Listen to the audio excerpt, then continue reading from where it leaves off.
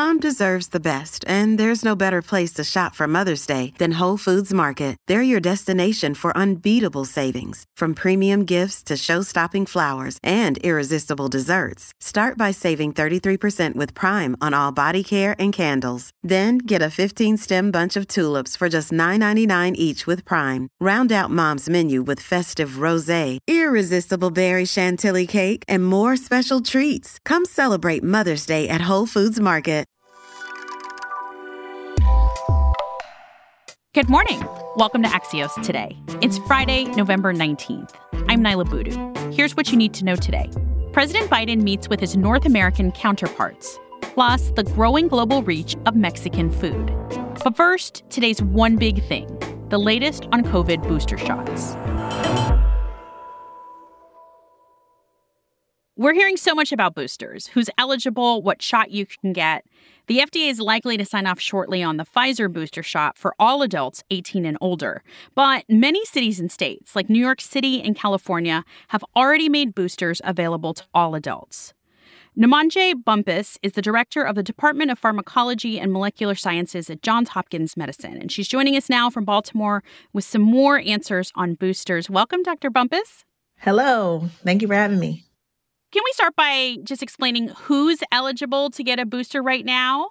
Yes. Currently, if you receive the Pfizer or Moderna vaccine initially, you're eligible for a booster if you're 65 years or older, age 18, living in a long-term care setting, or with certain underlying medical conditions such as diabetes, chronic kidney disease, or also over 18 working in a high-risk setting. If you have received the Johnson & Johnson vaccine, and you're over 18 years older, you're eligible for a vaccine. Anyone who's received the Johnson & Johnson vaccine at least 2 months ago, basically. But this could soon change, correct?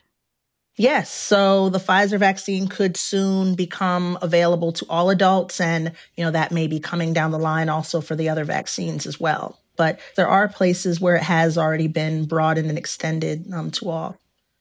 Do we have data on what provides the best protection for your third shot, especially if you're thinking about mixing and matching?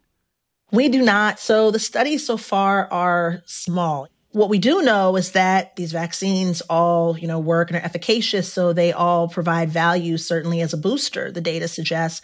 There are some data indicating that if you got the Johnson & Johnson vaccine specifically, that getting a booster dose with one of the mRNA-based vaccines, the Pfizer or the Moderna, could provide an extra benefit. So, if you got the Johnson & Johnson vaccine at least 2 months ago, there are data suggesting increased benefit of getting a booster with one of the mRNA vaccines. Dr. Bumpus, if you're someone who's young or not in a high-risk group, you may be thinking, do I really need a booster? What are the arguments for everyone who's already had 2 shots to get a third? Yeah, so I think if you're younger, specifically if you've gotten the Johnson & Johnson, I do think that there are data suggesting value for all adults receiving that vaccine to get a booster, either with the Johnson & Johnson or with the mRNA-based vaccines. For adults that receive the Pfizer or Moderna, it's a little bit tricky. I think that for the people certainly who are in that 65 and older group, it's important and they should talk to their healthcare provider. For younger adults, we really don't have data strongly suggesting that younger people that don't have underlying medical conditions or, live in long-term care settings or work in these high-risk settings are really in need of the booster, even though they could benefit. So I think it's really, at this point, a personal decision for those folks and something to just talk out with their healthcare provider about how they feel as far as their individual risk, other family that they spend time with, because certainly a booster may decrease your ability to, transmit if you do become infected. So I think it's really weighing all of these things and, talking out with your healthcare provider. Dr. Namandje Bumpus is the director of the Department of Pharmacology and Molecular Sciences at Johns Hopkins Medicine. Thank you for being with us, Dr. Bumpus. Thank you. In 15 seconds, we're catching you up this week on all of President Biden's meetings with world leaders.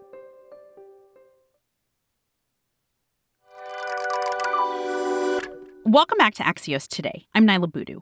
Usually on Fridays, we wrap up the week in domestic politics. But given how big an international week it's been for President Biden, we asked Axios world editor Dave Lawler to catch us up on meetings with three world leaders. Chinese President Xi Jinping at the beginning of the week, and yesterday, Canadian Prime Minister Justin Trudeau and Mexican President Andrés Manuel López Obrador came in person to the White House for the first visit of this administration. Hey, Dave. Hi, Nyla. Let's start with yesterday's meetings of our neighbors. What was on the agenda? So basically, there were broad topics to be discussed: economics, trade relationships between the three countries.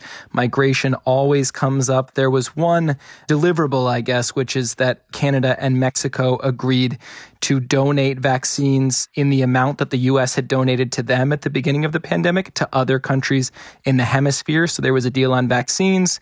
The borders are now open between these countries, but there are still some policies on the pandemic that were up for discussion. And this wasn't really an in-depth negotiation. As you mentioned, it was the first time the three of them got together. So it was kind of an agenda-setting meeting for them to all hit the big topics, but not necessarily make a whole bunch of news.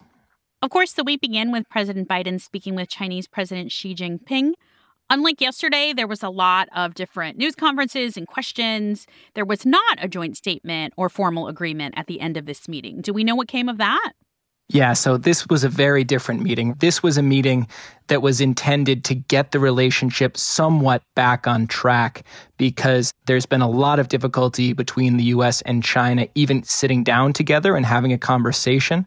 So this was Biden's initiative to say, we need to set some guardrails in this relationship. We need to be able to talk to one another.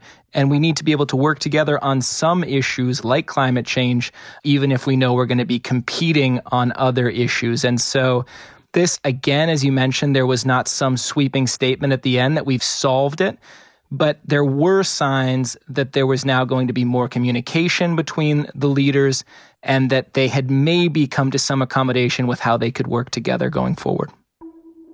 Axios World editor Dave Lawler. Thanks, Dave. Thanks, Noah. I was in London last week, and I must say I was surprised at how many Mexican restaurants were listed on Eater as best new restaurants in the city. But over the last decade, Mexican restaurants have been popping up all over the world, not just in London, but also Tokyo and beyond. Axios Justice and Race reporter Russell Contreras has been writing that growing global reach is giving clues about where Mexicans are migrating and the power of social media. Hey, Russ. Great to be with you. Let's take the first part of this. Is the spread of Mexican food sales solely about migration? No, it's a combination of things. Mexican food and its popularity has grown over the years because of social media. It's also grown because of TV and reaches, and chefs are moving across the world, really experimenting with foods. But it is also a clue about where people are coming from the diaspora. They're settling in London. They're going to France and they're going to Tokyo, and they're bringing their food with them. And so in LA, that has created a great fusion like the famous Korean tacos. How else are we seeing different fusions of cultures from traditional Mexican cuisine? Well, in Houston, you can get Desi-Mex, mixing Indian curries with tacos. You can get Deli-Mex in Brooklyn, kosher tacos. And my favorite is a place called Blaxican Cocina here in Albuquerque, which is a mixture of soul food and Mexican food. And this shows that the Mexican food not only evolves where it goes, but it evolves with the people who eat it. It's a food that is basically fusion food all around. That's Axios Race and Justice reporter Russell Contreras. Thank you, Russ. Good to be with you. Before we go, earlier this week, we asked you what memories you had of your favorite children's television show. And it seems like a lot of you are fans of The Electric Company. Thanks for sharing. Tomorrow, we'll be dropping the latest episode of our monthly series on systemic racism, Hard Truths. And we'll be talking about the push to diversify children's programming. Axios Today is brought to you by Axios and Pushkin Industries. We're produced by Alexandra Botti, Nuria Marquez Martinez, Sabina Singhani, Lydia McMullen-Laird, and David Toledo. Our sound engineer is Alex Sugiyara. Julia Redpath is our executive producer, and Sarah Kailani Gu is our editor-in-chief. As always, special thanks to Axios co-founder Mike Allen. I'm Nyla Boodoo. Thanks for listening. Stay safe and have the best weekend. Have you heard the podcast, The President's Inbox? It's a deeper dive on the foreign policy challenges facing the United States from the Council on Foreign Relations. Each week, experts help you understand some of today's thorniest global issues, from China's global ambitions to the demise of arms control.